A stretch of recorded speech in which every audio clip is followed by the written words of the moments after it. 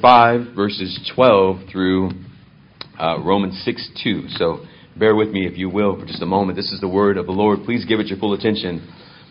Therefore, just as through one man sin entered the world, and death through sin, and so death spread to all men because all sinned. For until the law, sin was in the world. But sin is not imputed where there is no law.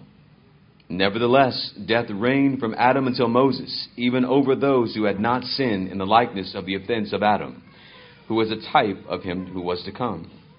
But the free gift is not like the transgression. For if by the transgression of the one the many died, much more did the grace of God and the gift by the grace of the one man, Jesus Christ, abound to the many. The gift is not like that which came through the one who sinned. For on the one hand, the judgment arose from the one transgression, resulting in condemnation. But on the other hand, the free gift arose from many transgressions, resulting in justification. For if by the transgression of the one, death reigned through the one, much more those who receive the abundance of grace and the gift of righteousness will reign in life through the one, Jesus Christ. So then, as through one transgression there resulted condemnation to all men, even so through one act of righteousness there resulted justification of life to all men. For as through one man's disobedience the many were made sinners, even so through the obedience of the one the many will be made righteous. The law came in so that the transgression would increase. But where sin increased, grace abounded all the more. So that as sin reigned in death, even so grace would reign through righteousness to eternal life, through Jesus Christ our Lord. Chapter 6, verse 1 and 2. What shall we say then? Are we to continue to sin so that grace may increase? May it never be.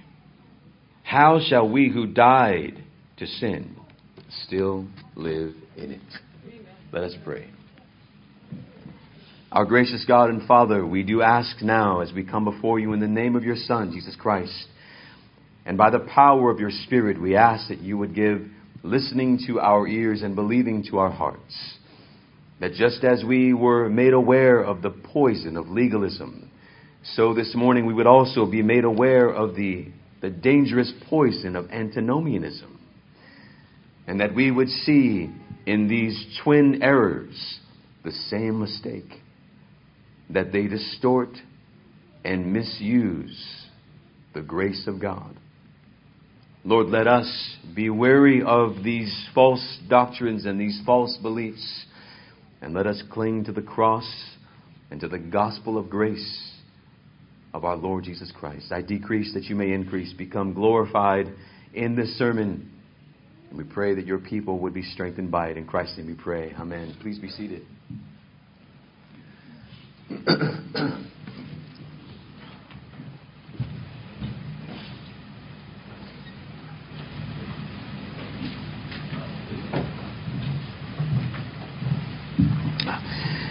Dear congregation, last week we discussed the dangerous poison of legalism.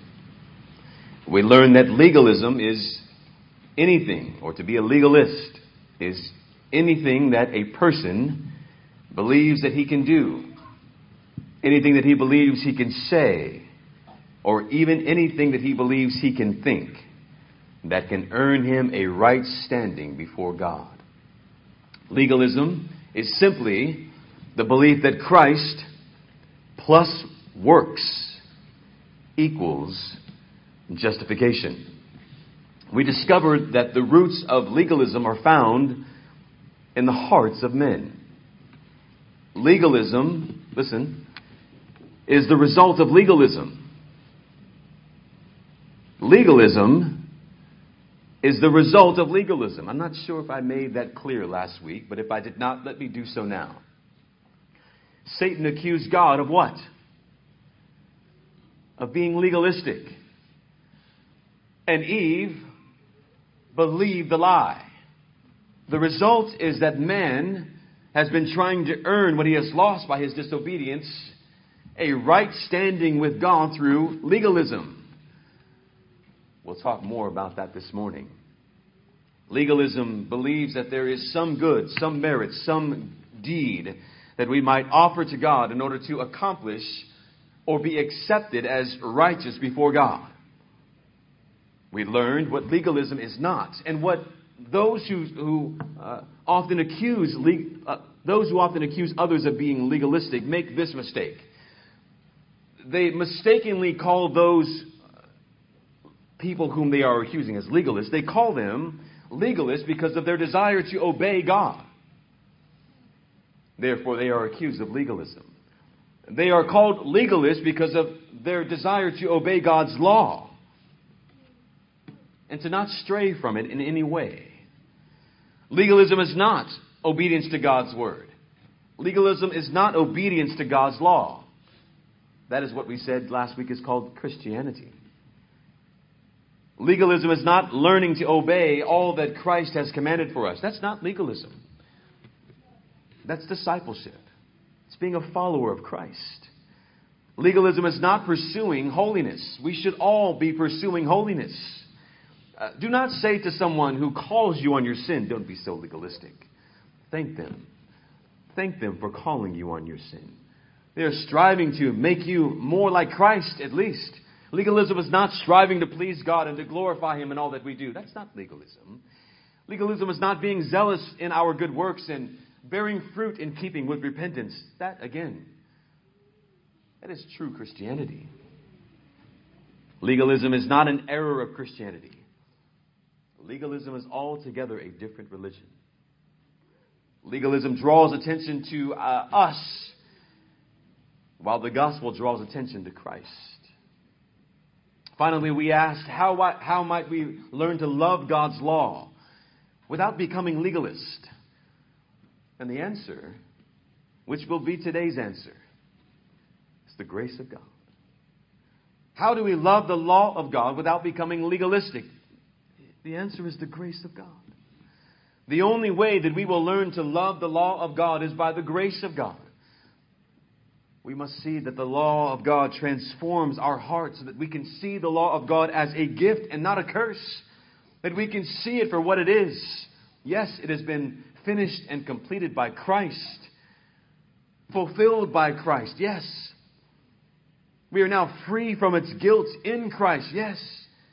But the law is not our enemy. The law is our friend. The law has led us to Christ. It has shown us our great need for Christ. It has shown us that we need to flee to the cross of Christ. We therefore do not turn around to the law and then hate the law. Its use is first and foremost to show us our need of Christ. And it has accomplished that purpose. And then we return to it so that we might do what? Be like Christ. The law conforms us to Christ. Those who desire to walk like Christ, John says, must live as He lived or walk as He walked. And how did Christ walk? Christ walked in obedience to the law of God. Therefore today, with God's help, we shall consider what many believe to be the non-identical twin error of legalism, Antinomianism. Antinomianism. Brothers and sisters, what is antinomianism? We've heard of individuals being labeled as legalistic, but I wonder if anyone has ever been called an antinomian. Has anyone ever called you, oh, you are acting so antinomianism, or you are acting so antinomianistic? Has anybody ever used that? And were you offended when they said those things to you? I'm sure I could say that many of us have never been called antinomianistic, but I'm sure that many of us, if we are wise, may be able to see antinomianism in others. What does it mean? Antinomianism. Where does it come from? This false error, antinomianism. What are the different forms? And then finally, what is the antidote to Antinomianism? This morning we shall, with God's help, seek to discover some answers to all of these questions. And I have for you 4 points for your consideration this morning. Number 1, which should be the most obvious. What is Antinomianism? Romans chapter 6 and verse 2. What shall we say then? Are we to continue in sin that grace may increase? May it never be. How shall we who died to sin still live in it?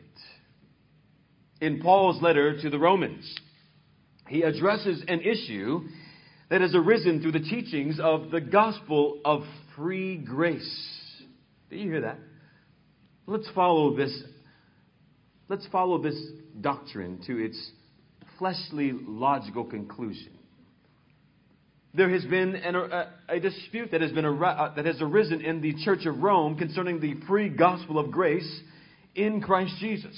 Now, the Apostle Paul taught that salvation is by grace alone, through faith alone, in Christ alone. And we can all affirm that and say, yes, to God be the glory in all men.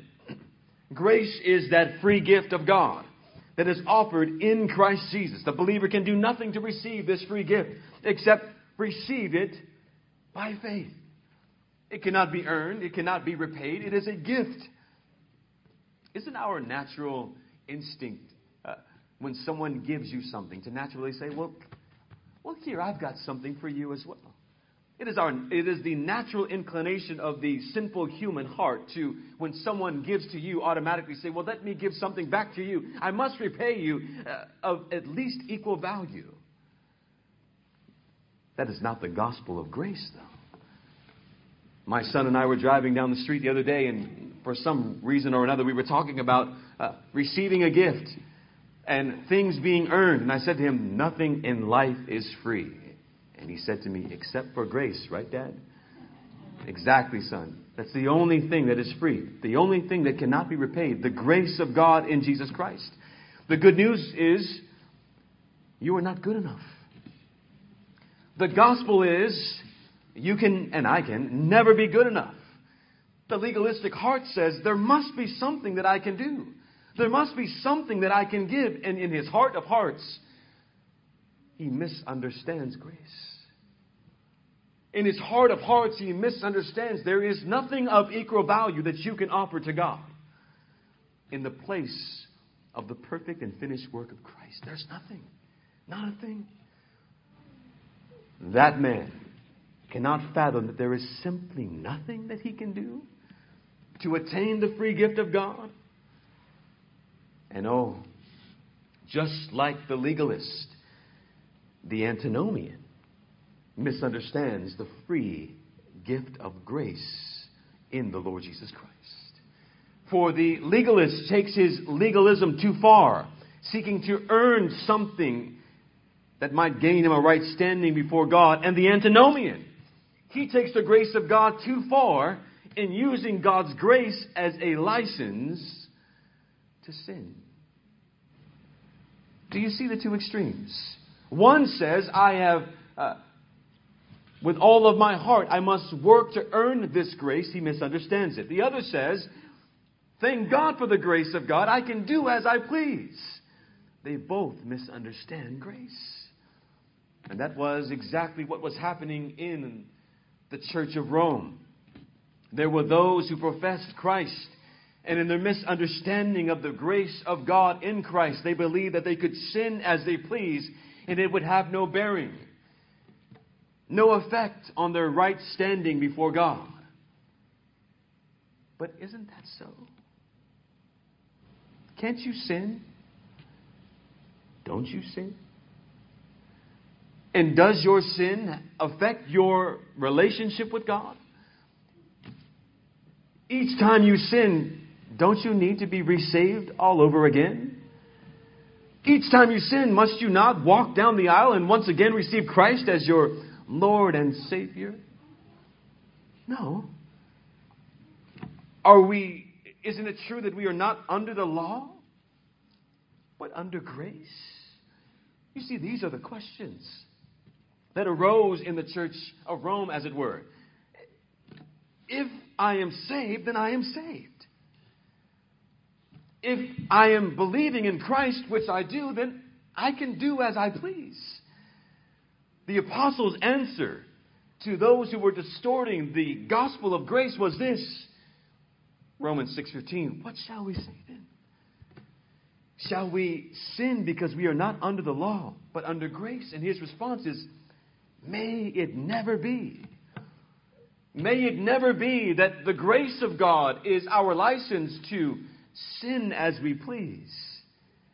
Paul goes on to say that when you were weak in the flesh, when you were unregenerate, not saved, that's when you were lawless. That's when you were an antinomian. But you have been saved from antinomianism and brought to the grace of God so that you might live in accordance to God's law.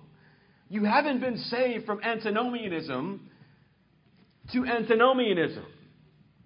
You haven't been saved from no law to live under no law. No, you have been saved by Christ. That's what the heathen do. The heathen live under no one's law but their own. As Brother Bobby said this morning, they are autonomous. They live by their own understanding. They live by their own law. They are their own gods. And therein lies the meaning of antinomianism. It is, if you're taking notes, lawlessness. Antinomianism is lawlessness. It means against the law. Anti meaning against, and nomos meaning law. Against law. Now, we must distinguish as we press forward in this sermon between law as a covenant of works and law as a rule of life. Do you know what the covenant of works is?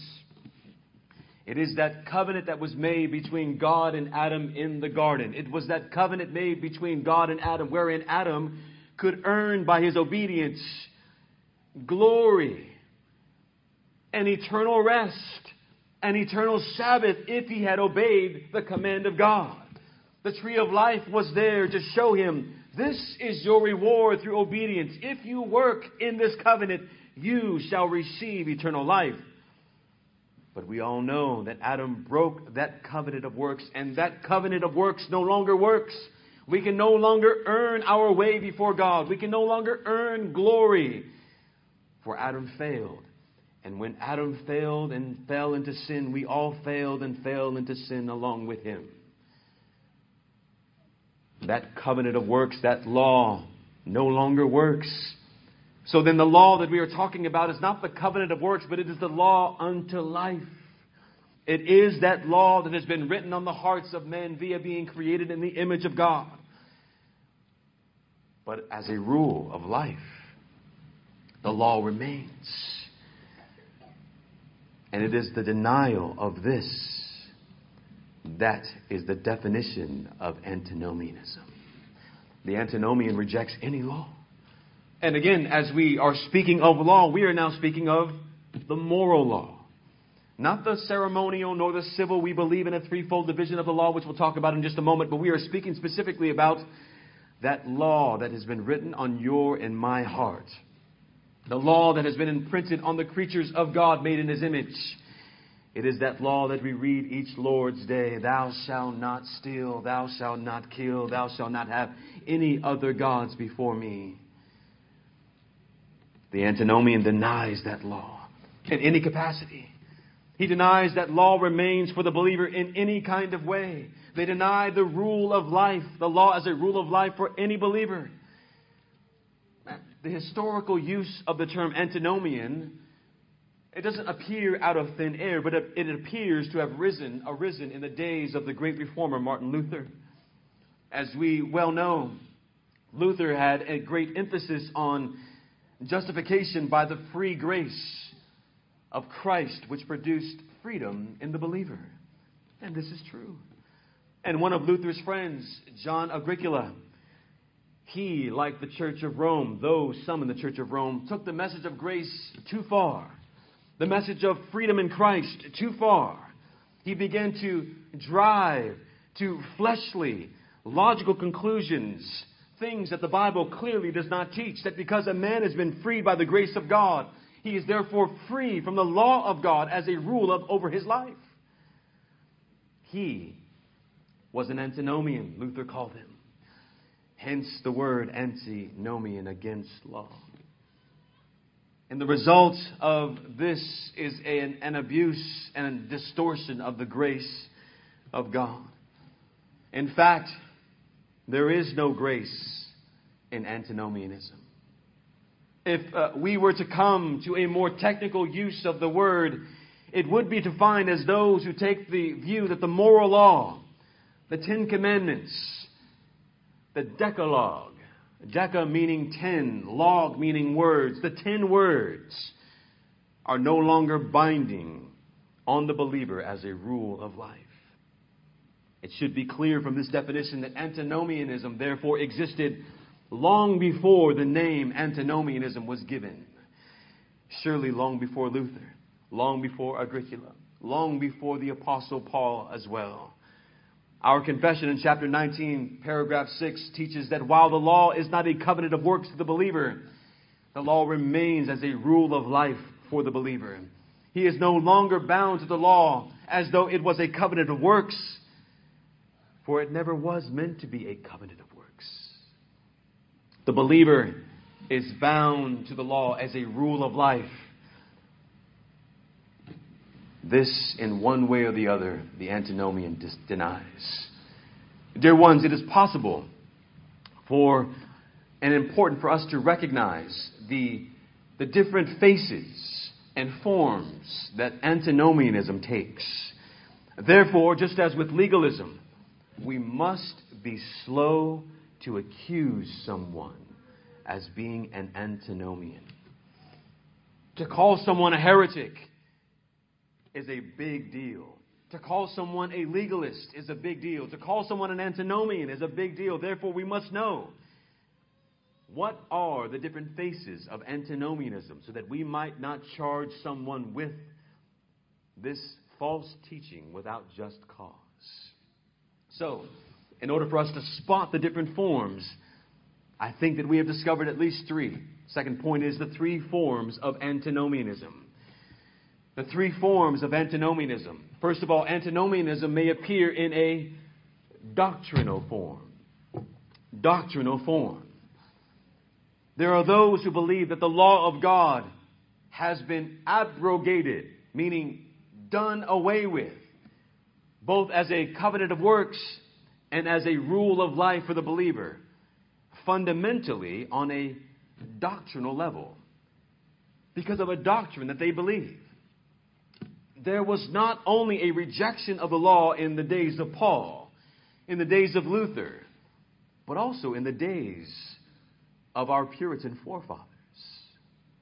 There were men like John Saltmarsh, Tobias Crisp, and John Eaton, who placed such an emphasis on the grace of God that they felt that any question of law was antithetical or directly opposed to the mighty grace of God. They emphasized that justification was eternal, listen, and that temporal justification was merely an expression of that eternal justification, which means this: they emphasized immediate assurance by the indwelling witness of the Holy Spirit, almost apart from the Word of God. And the consequence was the law of God really had no relevance or no place in the Christian believer's life. Why? Because he's been justified from all eternity. Justified in time now. And the Spirit of God is witnessing with His Spirit that He's a child of God. Therefore, what use is there for the law? Do you know people like that? What need is there for an objective standard for the believer if we have received such amazing grace? That is this: if I'm saved, then I've always been saved. If I'm saved, then I was saved even in eternity past. And therefore, if I've always been saved, I can never be unsaved despite what I do. Therefore, I can do as I please. Do you see how that flows out of a doctrinal misunderstanding, though? Haven't you ever asked the question, if God has loved me before the foundation of the world, then I've always been His. And since I've always been His, and I can never not be His, and if I can never not be His, then does it really matter what I do? That was the doctrinal misunderstanding. If I'm saved by grace, then there's no need for the law. If Christ has freed me, then I am absolutely free. What law do I need? Take that to its logical conclusion. Imagine driving 100 miles an hour down the freeway. The cop pulls you over, hopefully, and your response to him when he comes to your window and says, "Do you know what you've done wrong?" And you can say, "I've done nothing wrong. I am not under law. I am under grace." It does not work, right? We have the redemption of God. Yes. We are free people. Yes. What do we need the law for? We've been freed from it. The Lord says, no, you need the law. Guard your freedom. Guard your redemption. And how do we guard our freedom? How do we guard our redemption? You shall have no other gods before me. You shall live a life that is worthy of your calling. And here, in order for that to be accomplished, here are my 10 words that shall direct how you will live. When the law of God, which is the standard for our lives, the mirror for our lives, into which we look and test ourselves according to the work of the Spirit of grace, is no longer relevant, then no fruit is necessary as an evidence of a sign of the work of the Holy Spirit inside of us. And what's the result? The result is something like with what I grew up with, which is decisionism. I've made a decision. A long time ago, I remember walking down an aisle and I prayed a prayer and I signed a card. I've made the decision. Yes, I am not in church, but I did make a decision once upon a time. You see, if there is no need for the law, then we can simply say, I once upon a time made a decision. Therefore, it does not matter what I do henceforth. But also easy believism. Decisionism takes the place of grace, and easy believism takes the place of the fruit of the Spirit. Brothers and sisters, we must avoid this at all cost. We must not view the unconditional grace of God as the unconditioned freedom of obligation to the God who has saved us by grace. He's given us free grace, and therefore our obligations to Him are no more. No, not the case at all. May it never be, Paul says. We must flee from the idea that what is required of us is simply to make a decision to come to Christ and not walk as Christ walked. Where could such an idea come from? It comes in the second mask of Antinomianism, which is in the exegetical form. The doctrinal form, and then the exegetical form. The Antinomian believes on the basis of exegesis, that is the interpretation of the New Testament, that there is no longer any place for the law of God as the law of morality in the believer's life.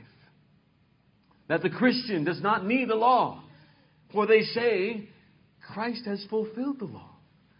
And not only that, but Christ has also done away with the law. One false teacher said, according to Paul, the believer is not under the law as a rule of life. Paul therefore makes no distinction between the end of the ceremonial law and the retention of the moral law.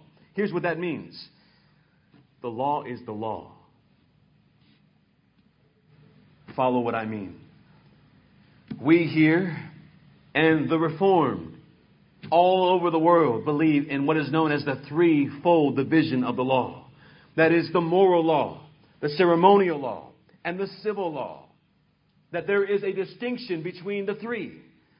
That there is distinctions within the law that are meant for certain people at certain times. and in certain places. This false teacher is saying there is no division. The law is the law. He falls into the theological thinking of, listen to the name, because although you may not be familiar with the name, many, if not all of us, have been greatly influenced by his false doctrine of dispensationalism. His name is John Nelson Darby. Dispensationalism. Without going into great detail about the false teaching of dispensationalism, in terms of the law of God, the dispensationalist believes that the law of God was something that was primarily Jewish and for the Jews. You hear that? That the law of God was Jewish and for the Jews alone. They believe that all that we accept of the law of God is only that which is repeated in the New Testament. That is the distortion of the gospel. The dispensationalist believes that there was a time when the law was a type of covenant of works, a republication of the original covenant of works. What does that mean? Wherein a man could be made righteous by his keeping of the law. That is to suggest that legalism saved the people of God in the Old Testament. And now faith saves the people of God in the New Testament. You ever heard that? Let me pause for a second and ask you. Did you ever once upon a time ask yourself, how were the people of God saved in the Old Testament since Jesus wasn't there? And wasn't your answer often, well, they were saved by obeying the law? Where did you get that idea from? You got the idea from a man from the late 19th century named John Nelson Darby. And it has so infused the culture that when you watch TVN, they are mostly, and for the most part, hopefully you don't watch TVN, but if and when you are listening to hyper-dispensationalists, people like John Hagee, people like Rod Parsley, Kenneth Copeland, and all of the other false teachers, which I do not mind listing here for you today. But it has also crept into some great teachers of God's Word. Men like John MacArthur, who is a faithful preacher and who has himself admitted that he is a leaky dispensationalist. Brothers and sisters, we must be careful of these kinds of teachings. It's false. The law is not a covenant of works. It is a rule of life, and it is a roadmap where? To Christ. The law points us to Christ, who succeeds where we have failed, who triumphs where we have been defeated. They teach that the New Testament removes the law of God as a standard for the believer. That even if we hold these commands, that we hold them in a different way than they were held in the Old Testament. A theologian said, here is a marvelous thing that men say with the motivation of love and with Christ's likeness as being our goal, that we should cast the law aside. Christ's life was one perfect fulfillment of the law of God. Be like Christ, then obey God's law.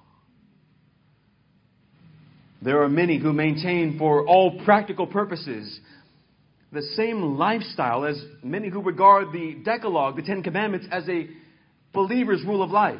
Does that make sense? There are those who will say, I don't believe in the Ten Commandments. I don't believe that they apply to us today. And yet they live by the Ten Commandments in their lifestyle. They will say with their mouths, I don't believe in it, I reject it, but they will say with their lives, yes, I do believe in it.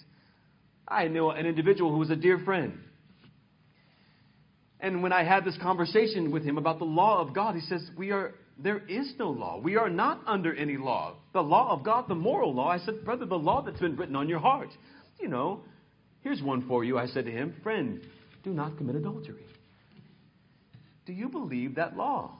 And he says, well, no, I don't believe that law. I said, so then you believe you are free to commit adultery against your wife? Well, I don't believe that. And I said, well, would you commit adultery against your wife? No, I would never do that. And you believe in the law of God. Although you deny it with your mouth, you live it and live by it in your life. There are many who maintain the same standard of life as those who confess the Decalogue, the Ten Commandments, but they deny it with their mouths. Except for one. We all live by I believe, the Ten Commandments. Except one. There is one that we deny with our mouths, and we also deny with our lives. Can you guess which one that might be? It is the Sabbath. It is the Sabbath. Even for those who say, I believe in the law of God generally, there is one that I deny. And it would be that fourth commandment. What have they done? They have replaced the Mosaic Decalogue, 10 words, with what they call the Christian Novemologue, 9 words.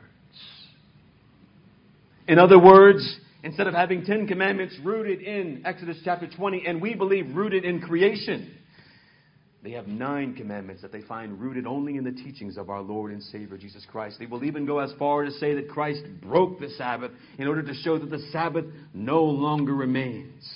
That is heresy. If Christ broke the Sabbath, then Christ is a lawbreaker. And if He is a lawbreaker, then He cannot be your and my Savior. Why 9? Because they say there is no place for the fourth commandment.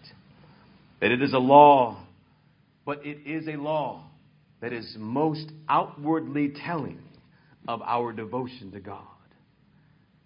I can't wait in 2 weeks to talk to you about the Lord's Day Sabbath. Maybe it will be, in 2 weeks.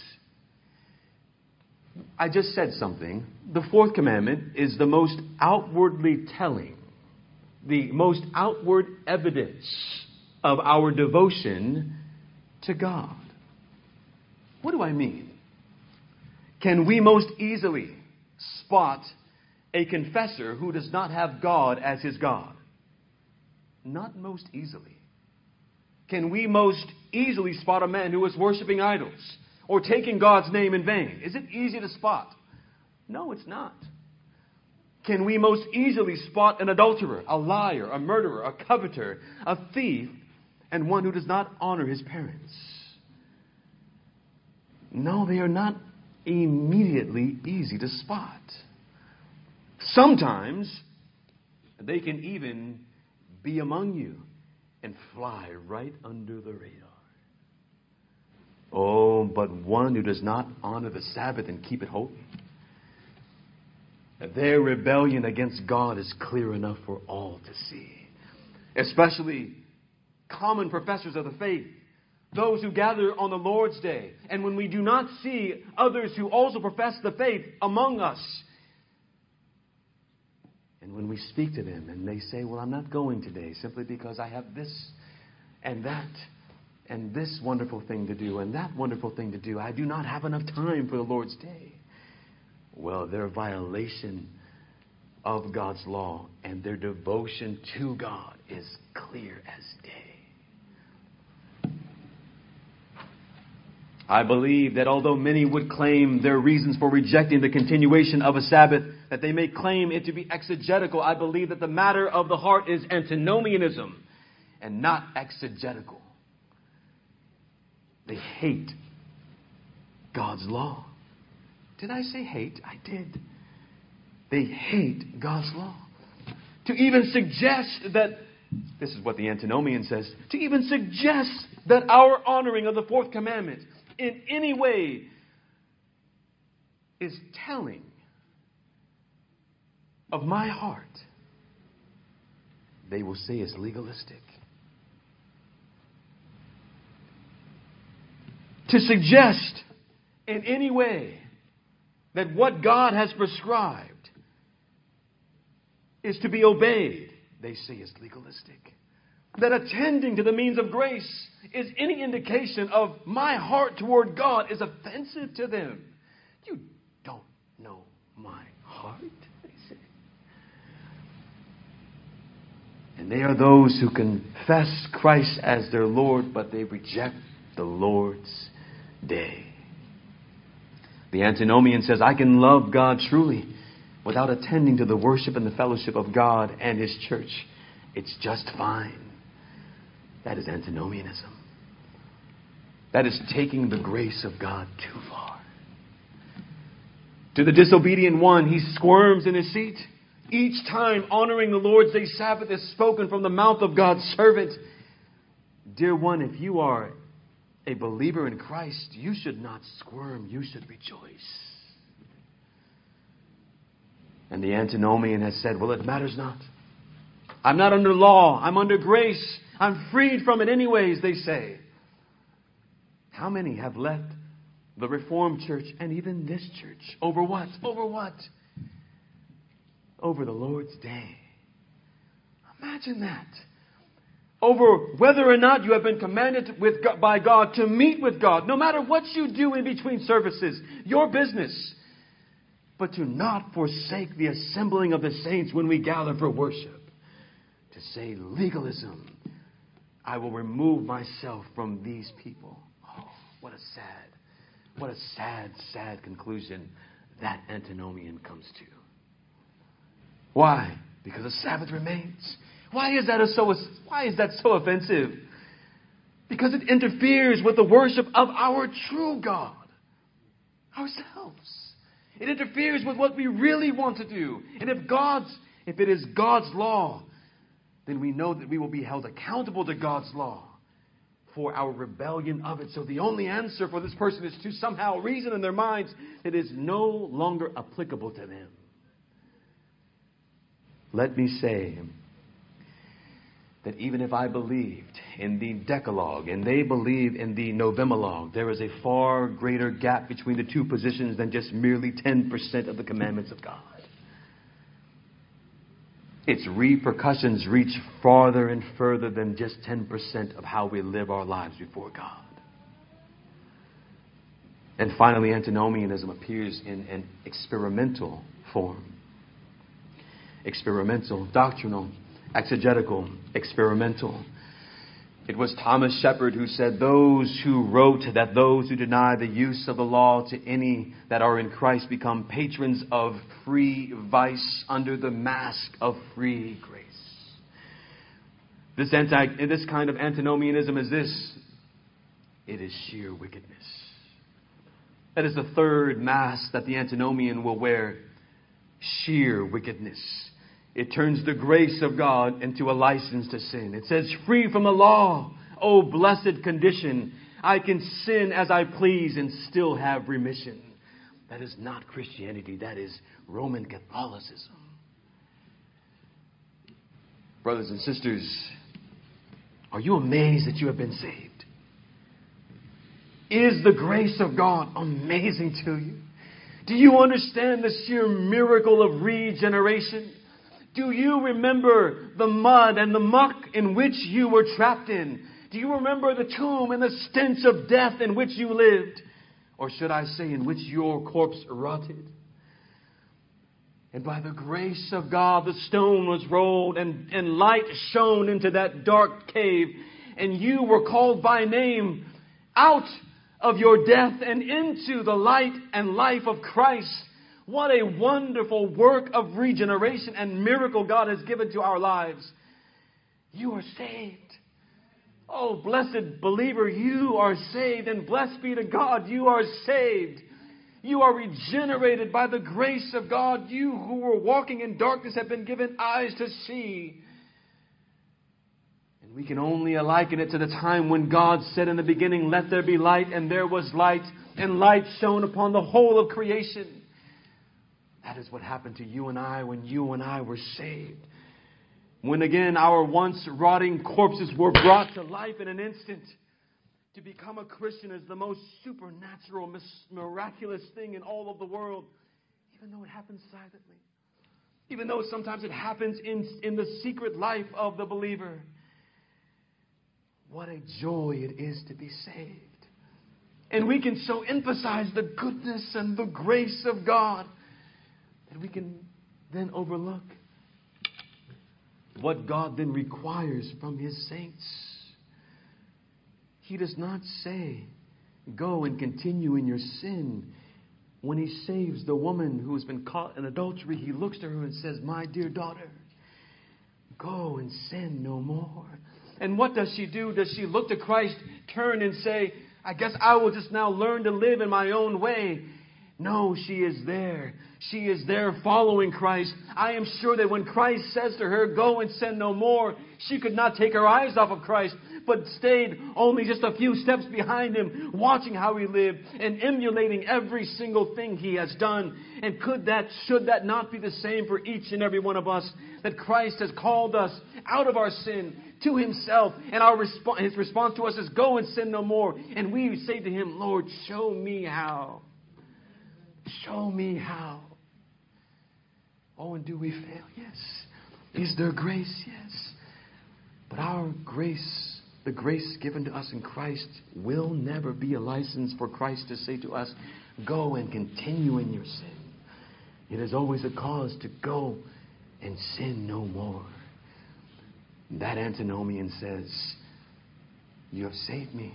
Now I can do as I please. That, my dear brothers and sisters, that is not Christianity. That is wickedness.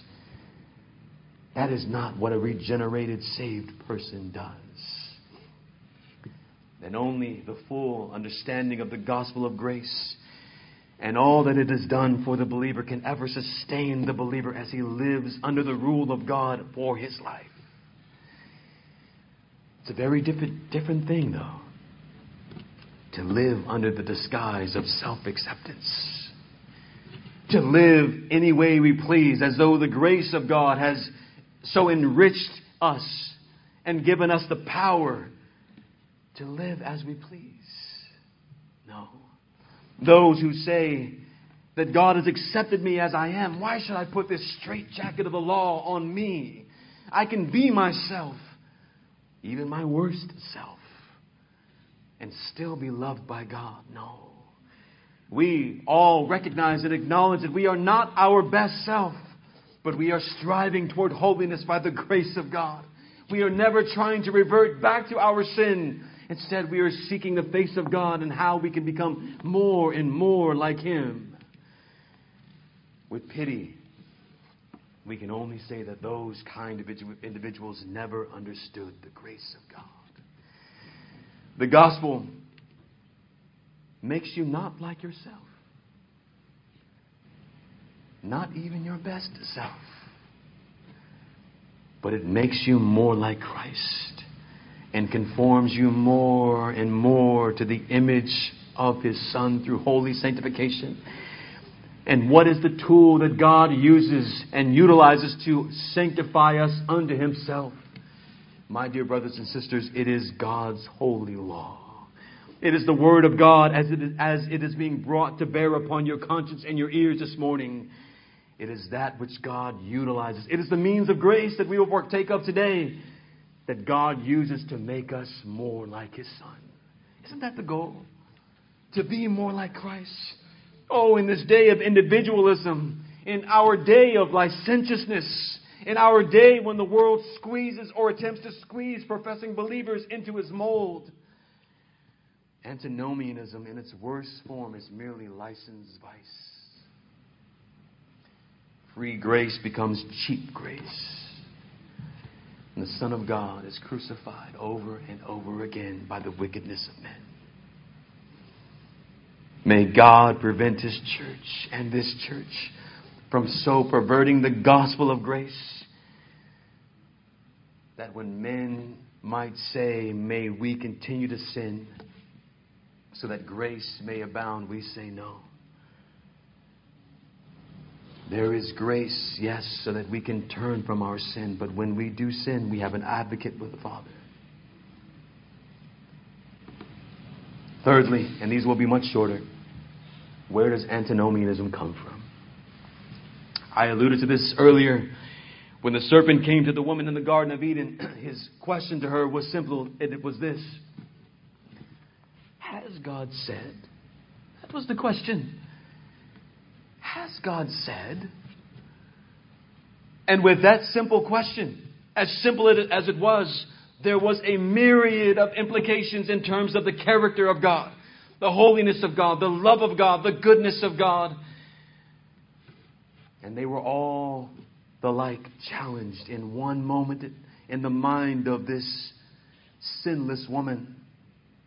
The serpent caused one question and maybe many to arise in the woman. And one of them was at least this: is Yahweh, is He legalistic? Is what He has commanded me robbing me of a certain joy? Something that would enhance my life rather than take away from joy of my life. And brothers and sisters, is that not all what we wrestle with on a daily basis? Is there something taught in this Reformed church that is robbing me of a joy? Is there something taught each Lord's Day after Lord's Day that is robbing me of something that would make my life more complete? We look to our friends who do not go to churches like ours, and we see their smiles. We see the fun they are having in their church. We see the variety of programs, and we see the variety of things that are happening in their youth and with their children, and we say, that sounds like fun. It sounds like maybe I am being robbed of something here. Is what Yahweh, is what He has commanded a yoke that is unjust and too heavy a burden to bear? As we know, because of the woman's disobedience, the answer in her mind and the answer in Adam's mind was unmistakably yes. Yes, He is keeping me from being a god. Yes, He is keeping me from the delight of that fruit. Yes, He is keeping me from being more than I could be. The woman's and Adam, the man and woman's solution to legalism was Antinomianism on the part of God. If God is the legalist, the way I can escape this legalism is Antinomianism, they reasoned. No law. Rather than submitting to the law of God, she would cast off all restraints in hopes that she would be free. Did her pursuit and choice of Antinomianism, did it result in freedom? No. Rather than freedom, man fell into bondage. What the woman perceived was bondage was freedom. God's law. And what she thought was her freedom became her bondage. Legalism and Antinomianism. We often think that Antinomianism and legalism are the opposite. Right? We say the opposite of legalism is Antinomianism. And there's good biblical reason to make that kind of conclusion. But they are not so different. Are they? They are not so opposite. Yes, on the one hand, legalism takes the law of God to an heretical extreme with its additions to the law of God in order to be justified before God. On the other hand, Antinomianism takes the grace of God to a heretical extreme by using the grace of God as a license to sin. But they're not so different, are they? For both legalism and Antinomianism are opposites of the grace of God. They are both opposites of the grace of God. Antinomianism is not a reaction to the grace of God. It is a reaction to legalism. And yet, in thinking that they have reached the opposite of legalism, at the end of the day, they have fallen into more legalism that is much more difficult for them to ever remove themselves from than their former legalism. Oh, you have to go back and hear this again in the slower version. I understand. Antinomianism can never be the cure for legalism, because only the grace of God is the cure for legalism and Antinomianism. Think of it as a triangle. That the only way to cure legalism on one side and Antinomianism on the other side is to reach the grace of God, which is at the peak of them both. They divert from the grace of God. But in order for them to be cured, they must turn to the grace of God. Even though one reacts to legalism and to antinomianism, he retains precisely the same bondage and legal frame that he had when he was a legalist. In his heart of hearts, he thinks of God in the exact same way as he did when he was a legalist. Ralph Erskine said, the greatest antinomian was the legalist. The legalist is often the antinomian. And how? Because again, they both distort the grace of God and fail to recognize the law of God with a proper view. Very often those who are antinomians attempt to run from the law. But they can never run from the law that is upon every single man, woman, boy, and girl. The law written on our hearts and the law that each of us have broken in Adam. Where does it come from then? It comes from our heart. It comes from fallen man's fallen condition. The heart that is drawn into the direction of legalism is also the heart that is drawn into the direction of antinomianism. The heart that wants to be free from legalism thinks that the answer is the removal of law, and yet they never find the answer. It's in every single one of us. It's in every single one of us. Every time a child of God has the tendency to flee to antinomianism, to escape this tension between the law of God and being a believer of God, we must ask God to give us grace and to forgive us. Haven't you felt it? Haven't you felt the desire to run from what God has commanded? Haven't you felt the desire to sometimes forsake what God has commanded and say, do I really need this for my life? If we are honest, we all have done this. If we are honest, we all get tired. The man who says he has faith and never doubts does not really have faith, because to have faith is to be honest about the fact that we often doubt. We often doubt. We often wrestle. We often fight. It's true. And yet it's all for our good. And yet it's all for our growth. It is all meant to reveal our sin and help us to put sin to death.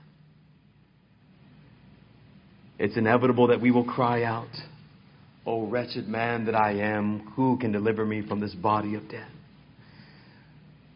But the answer is never legalism. The answer is never antinomianism, but it is thanks be to God through Jesus Christ, who through the mighty sin-breaking power of his death has begun to fulfill by the Spirit of life in me the just requirements of the law. Have you noticed that the Apostle Paul, and in all of the epistles for that matter, have never said the law has died to the believer, but rather the believer has died to the law. The law still exists, and the believer who is married to Christ in his imperfect state of sanctification will evermore know the tension, because he is married to a new husband. And even that law which he delights in, even that law which he knows is good, even that law which he knows is spiritual, he sees that he will fail over and over again to keep it in his life. And what is the answer each time we fail? Thanks be to God through Jesus Christ our Lord. The answer is from the Father. This is my beloved Son. Listen to him. And not only that, but it is each time we are persuaded by the gracious promise of the Holy Spirit that he takes the grace that belongs to Christ and gives it to us as an assurance of our faith, that we are loved by the Father, that we are loved by the Son, that we are indwelt by the Spirit. Don't doubt that. Don't doubt that. Man by nature is a legalist. He can never escape his propensity to legalism. And you can never escape it by going to antinomianism. Grace is our only escape. Grace is our only escape. Brothers and sisters, let's move finally to our final point. What is at stake? And we close. What's the purpose then? I could spend Sunday after Sunday speaking to you about the the role of the law of God in the believer's life. But let's just briefly discuss, what place does the law have in our lives? Beloved, it is not in the 20th chapter of the book of Exodus where God tells us that His law is holy. It's not in the 20th chapter where God says to us that the law is spiritual. It's not in the 20th chapter of the book of Exodus where God says that the law is good. But rather it is in the Gospels and it is in the epistles of the New Testament where these wonderful things are said about the law of God. The Lord Jesus Christ said, I have not come to remove the law, to dispose of the law. I have come to fulfill the law. And He says, I will not remove one letter, one iota from the law of God. It shall remain. Heaven and earth shall pass away. The law of God shall remain. Why? Because God remains. The law of God is a reflection of God. It is a reflection of the goodness and the character of God. If the law is removed, then God is removed. May it never be. The apostle, when wrestling with his sin, does not for one moment say, who will save me from this law? But rather, who will save me from this body? This body of death, not the law. He delights in the law, he says. In his inward parts, he confesses it is good, it is spiritual. The grace that is in the law is a reflection of the grace of our God. It cannot be removed. As one false teacher said, we cannot unhitch ourselves. We should unhitch ourselves from the Old Testament. We cannot unhitch ourselves from the Old Testament. And may it never be. Secondly, there is grace given to the believer in the giving of the law. We cannot look at the law of the Old Testament and somehow think there was no grace there. Don't you look at the Old Testament and say, but that grace was not there. Have you ever read all of the verses of Psalm 119? Have you? The grace of God is provided for us in the law of the Old Testament. And we cannot for 1 second read Psalm 119 and think for a second that there is no grace in the law of God. How blessed are those whose ways is blameless, who walk in the law of God. How blessed are those who observe His testimonies, who seek Him with all their heart. Those who do no unrighteousness, they walk in His ways. You have ordained precepts that they should keep them diligently. that my ways may be established to keep your statutes. Then I shall not be ashamed when I look upon your commandments. I give thanks to you with uprightness of heart. When I learn of your righteous judgment, I shall keep your statutes. Do not forsake me. You're telling me there's no grace? Read the rest of them, maybe 100 verses there. You cannot write these words without knowing there is grace in the law of God. Without knowing there is goodness in the law of God. The Antinomian would choke before they could ever utter the words, "Oh, how I love your law. I delight in your law after my inward man." The only one who could ever say this is the one who sees that the giving of the law is a giving of grace to God's people. We must see the place of the law in the redemption of God's plan of redemption as well. And in closing, it is His law that He puts in people's hearts in the new covenant. Do you know what the eternal state would be when we're in heaven? Do you know what it will be like? It will be like this. No man will need to teach his neighbor. Love God and follow His law. Why? Because we will all have God as our God and the law as our greatest delight. Oh my God, what blessed day that will be. What blessed day it will be when we all with joyful hearts obey and keep the law of God, and when God will be our God and we His people in the eternal state, and that state will never end. The promise of the new covenant is this: I will be your God and you shall be my people. And we will live joyfully under his rule.